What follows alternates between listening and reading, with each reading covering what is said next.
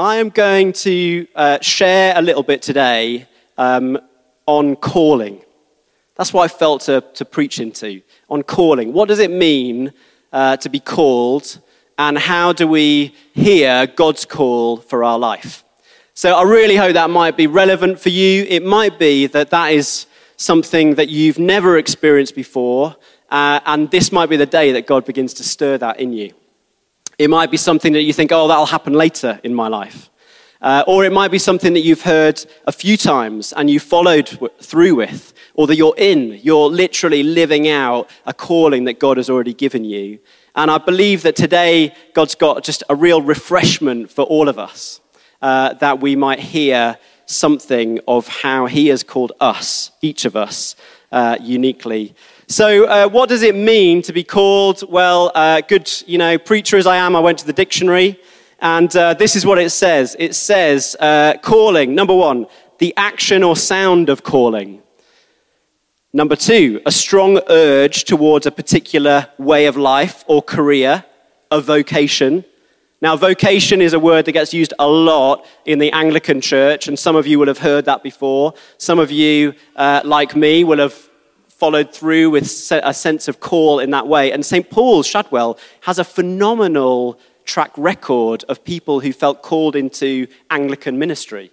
I mean, it's like a little bit frightening sometimes. I've been here 3 years, and yet I still go to something, and they're like, oh, yes, we were at St. Paul's, and we felt God's call, and then we went off and did this other thing.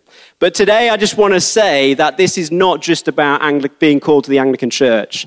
And thank the Lord, he cannot outwork his whole mission purely through the Anglican Church. He needs people to do that in way more places and in a much broader context. So you might find yourself, and I know, we in this room represent so many different professions, places, and vocations in such a broad way. And I just really want to affirm that today. Please hear that. This is not just about conforming to something that is already there. This is about you being called to something uniquely that forms part of the body of Christ and God's outworking of his mission in the world.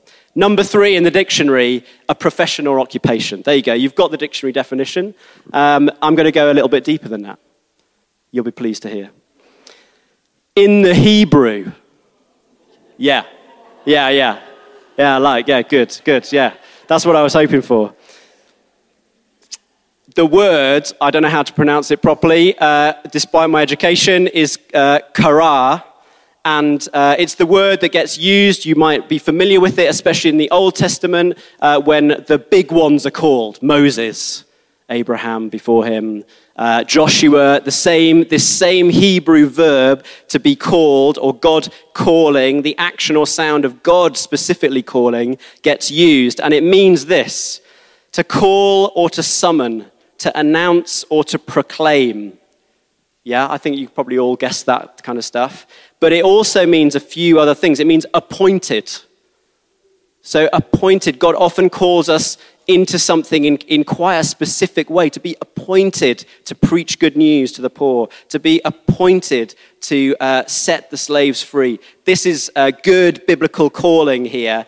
But amazingly in the Hebrew, there's another angle to this verb, kara, which means to be invited as a guest. And this is part of what I think we always need to remind ourselves of, is that the mission is God's and he's inviting us into it as guests. He's the one who is going. Jesus is the one who's going before us into things, into our exams recently, so many, into our careers, whatever it might be. God, through Jesus, is going ahead of us because it's his mission and we get to join in with that as guests. When God calls us, it is as guests, as welcome guests. In the Greek, there are two words. In fact, there's another word that gets used as well. And those same senses, to call, to summon, to call into one's presence, to send for somebody, to call into the privileges of the gospel. There begins to be this living out of the verb in the New Testament, which is specifically about the good news that Jesus has to share with the world, the call. And interestingly, in the Greek as well, there is this part of this verb which is the being called to dignity. Isn't that amazing? That when God calls us, it is not a call into something that is like crushingly vulnerable, although it might feel like that sometimes, or is exposing in any negative way to us. Actually, it's about us becoming even more dignified in who we are as human beings and who God has made us to be. It's fascinating. So that's my preamble for you, so that you feel and know that there is some depth and like technicality to this.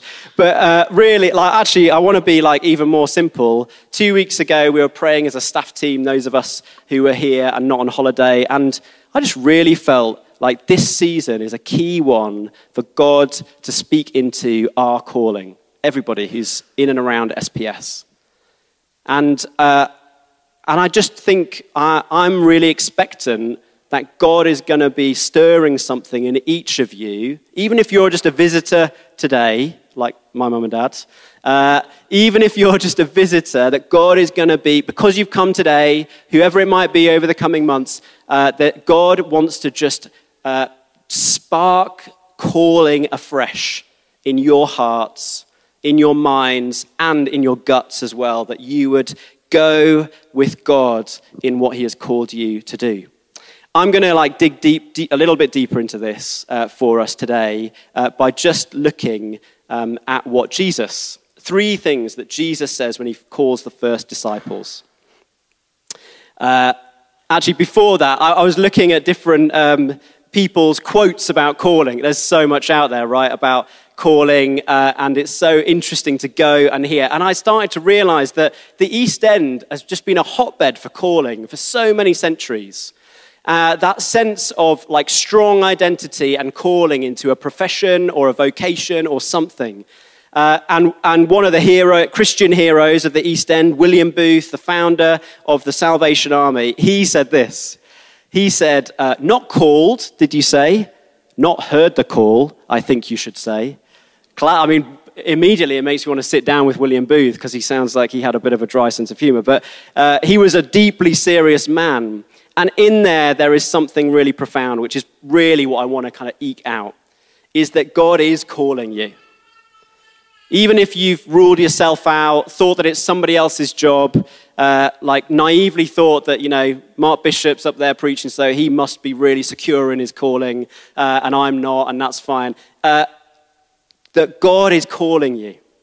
And actually, it's more a matter of just hearing that than it is about needing to know, whether he is or not. He is calling you. Can you hear it? Not called, did you say? Not heard the call, I think you should say. Jesus uses very few words in the New Testament when he calls the first disciples. Can anybody tell me any of the words that Jesus said? If you've got like one of the red letter Bibles, it might help you. Anybody there's one big one that somebody should be able to get, I reckon, a phrase that he used. Follow me. Yes, very. I will make you fishers of men. Yes, Joe, very good. Any others? Any other? Come, yeah, come follow me. Yes, Dollar, yeah, exactly. Those ones right in there. Fishers, interestingly, the word for men, fishers of men, is anthropoi, fishers of men and women. So there's no excuses, ladies. It's all calling for all of us. He said, Matthew, it's follow me and I will make you fishers of men and women. And follow me. Mark, it's the same. And then we have also the calling of Levi a little bit later in Mark. Follow me, it says. In Luke 5, he says, put out into the deep and let down your nets for a catch. In the same part where he's calling the first Peter and the others. And he doesn't say follow me in the Luke passage, which I'm going to pick up on. But he does say later, do not be afraid. From now on, you'll be catching men and women. John, really interestingly, the Jesus' words go, what are you seeking? Come and you will see. And then he renames Simon Peter The Rock. And I used up all my Rock Dwayne Johnson jokes last week, so I'm not going to do any of those this week. And then straight after to Philip, follow me. So there's some just really interesting things in there, and I want to focus on these three phrases. Number one, what are you seeking? Number two, put out into the deep. And number three, from now on you will fish for people. So number one, what are you seeking? Now, Jesus is just really good at asking questions. And it's interesting. Some people would say it's really interesting when you read about the art of question asking that people begin to say, actually, it's more important to ask questions than it is to gain answers. Now, that can be really frustrating because we live in a world that is crying out for answers where, there are so many different people who have, when they have the answer to it, you want to go to them. Here are the 5 steps to the perfect body, mind, whatever it is, And YouTube will no doubt have tried to kind of give you the answer so many different times. Jesus just was a real question asker. When you dig into the gospel, he asked questions like this. In Mark 8 and Matthew 16, who do people say I am? He said to the disciples. And then, who do you say I am? These are good questions to ask ourselves, the questions of Jesus. Who do people say that Jesus is in and around your workplace, wherever you find yourself, in your family? And then who do you say that Jesus is in your family, at your workplace? Do you even have opportunity for that? Jesus says, do you see anything? To a blind man. Obviously, he's just prayed for the blind man, but, Jesus he ends up saying things to people that to us, and certainly to me and my own Britishness, they feel pretty awkward. I'm not about to ask any blind people, do you see anything? I would feel deeply nervous about that. But here is Jesus asking exactly the right question to the right person at the right time.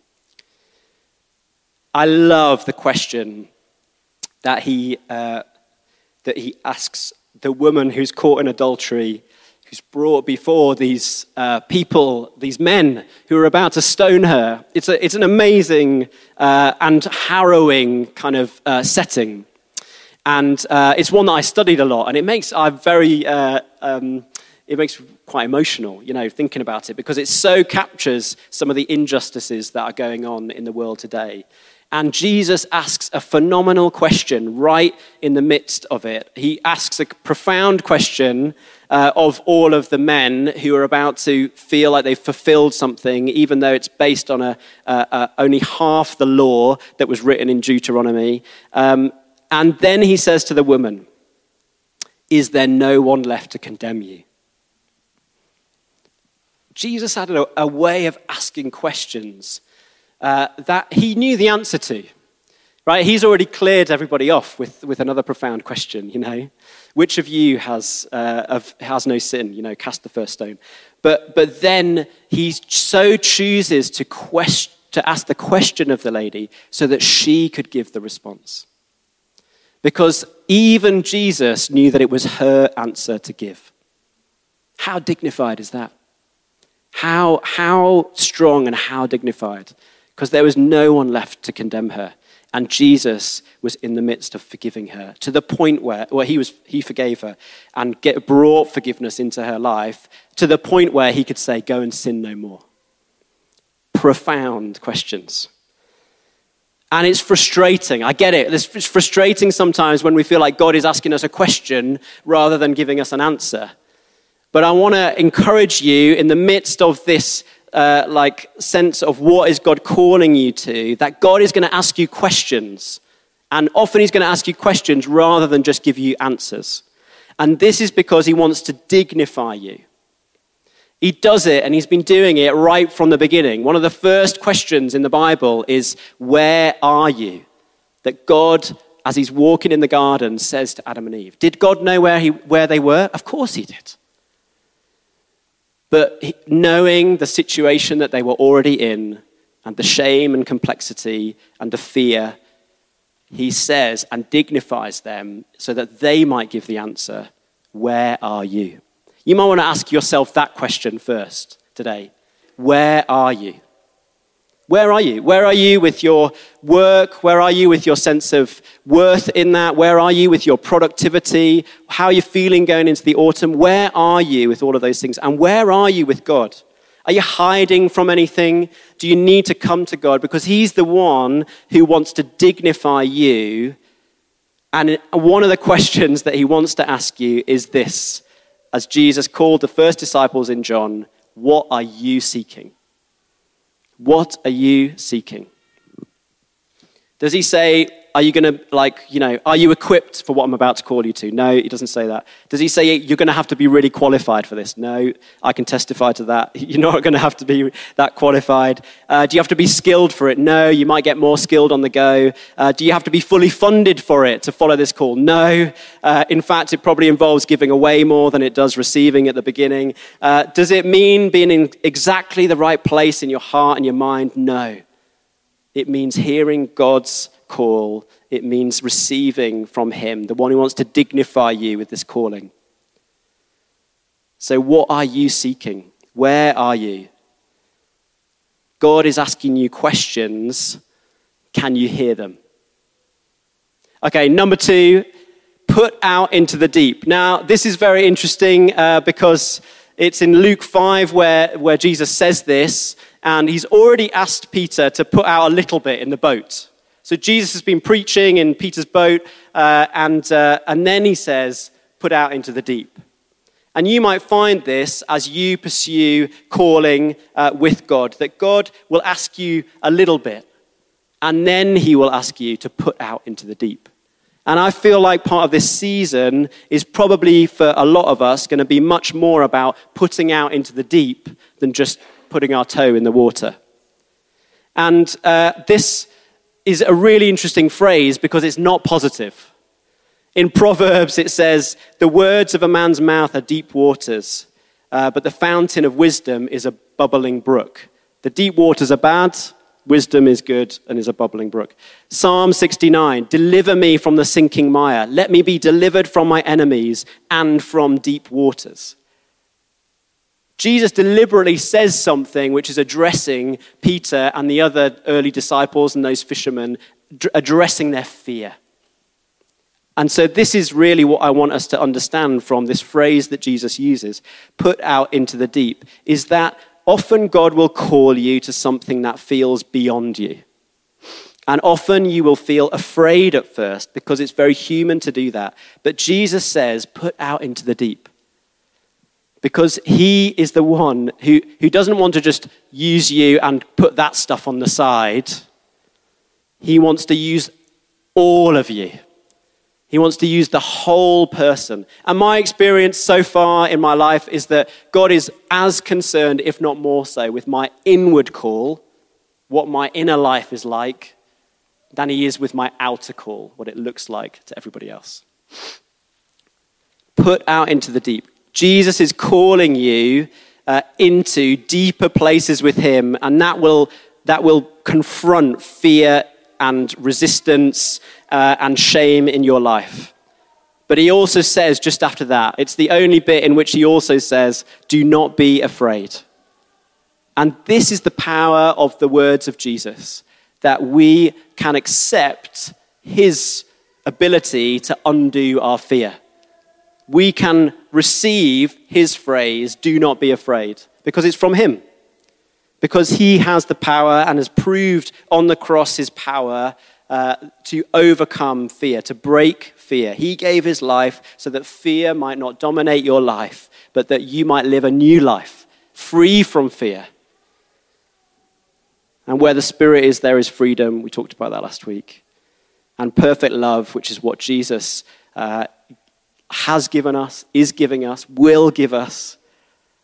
Perfect love drives out fear.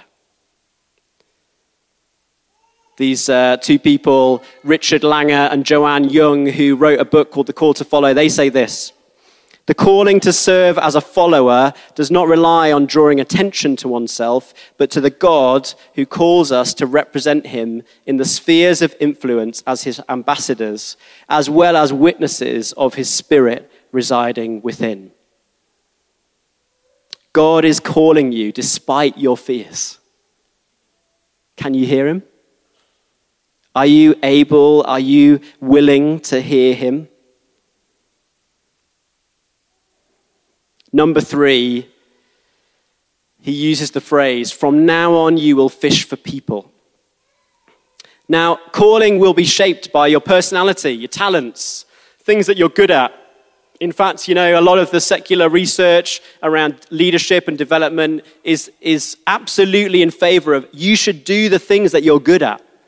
You should do that. And I think God, that's a real human thing. That's part of carrying the image of God. God has called you into various things that he wants you to be good at, that you're made to be good at. And it will be a combination of those things always. In fact, with the disciples, it was fascinating because he called fishermen to be fishers of people. So there was a direct correlation with the profession they already had, with what he was calling them into. But as we can see, there was a twist. And I think God just wants to speak to us about what that twist in our life might be. How what he has gifted us to do, that might be something that serves the world. In fact, William Booth, he called it being part of publishing God's great mercy to the world. So whether you're a writer or in that kind of industry or not, you are called into publishing because you are called into publishing the mercy of Jesus to the world. Frederick Buechner, I probably haven't said his surname right, so forgive me for that, Frederick. But this wonderful quote, which comes up time and time again, if you've never heard it, you should really get it from me afterwards and then think about it long and hard. Is this: the place God calls you is the place where your deep gladness and the world's deep hunger meet. The place where God calls you is the place where your deep gladness and the world's deep hunger meet. I want to challenge you that wherever you are and whatever you're doing, you are called into bringing this great mercy, this good news to the world. That might not look like overt evangelism, but you are called to be good news wherever you are. 1 Corinthians 7:17 says, "Nevertheless, each person should live as a believer in whatever situation the Lord has assigned to them, just as God has called them." We need people who will write songs of mercy to the world. We need you musicians. We need you singers to do this. We need people to design spreadsheets that battle poverty. It's okay to love spreadsheets. Timmy will tell you that.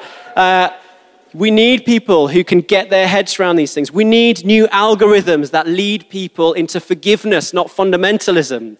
We need the spirit-filled carers. People who will give their lives for the sake of another, be it family or in an institution. We need them. We need spirit-filled parents and cleaners and delivery drivers. We need people who will bring dignity into all of these different workplaces and parts of our society and the global community. We need people in healthcare who know the healing heart of God. And I know that we do have those people because I'm looking at loads of you now. And I want to affirm that you are called into those places. And if you aren't in the place where God is calling you yet, that God wants to take you on the journey of what that might look like in your life. He wants to ask you, what are you seeking? And he wants to take you beyond your fears so that you might be free to follow him. This is a great quote. "I believe there is a calling for all of us. I know that every human being has value and purpose. The real work of our lives is to become aware and awakened to answer the call." That's Oprah Winfrey, the great Oprah Winfrey. Calling is everywhere, and people want you to be called. It is releasing for others when you describe how you are called into something. And I get that it can be heavy sometimes and we feel underqualified, but God has chosen the weak things of the world to shame the strong. He has chosen the likes of us. William Booth, again, he was the one that I felt really inspired by as we thought about our own East End context. He said this: "The greatness of man's power is the measure of his surrender to Jesus. This is the kind of power that God wants to work through you. That you would be surrendered to Jesus' mission and call. That you would receive from him the dignity that he wants to give you. And that you would pursue calling in so many beautiful and diverse ways that we surprise one another when in our conversations when we say, yes, of course you're called to be in that, place, in that profession, in that thing. Or let me pray for you as you do that.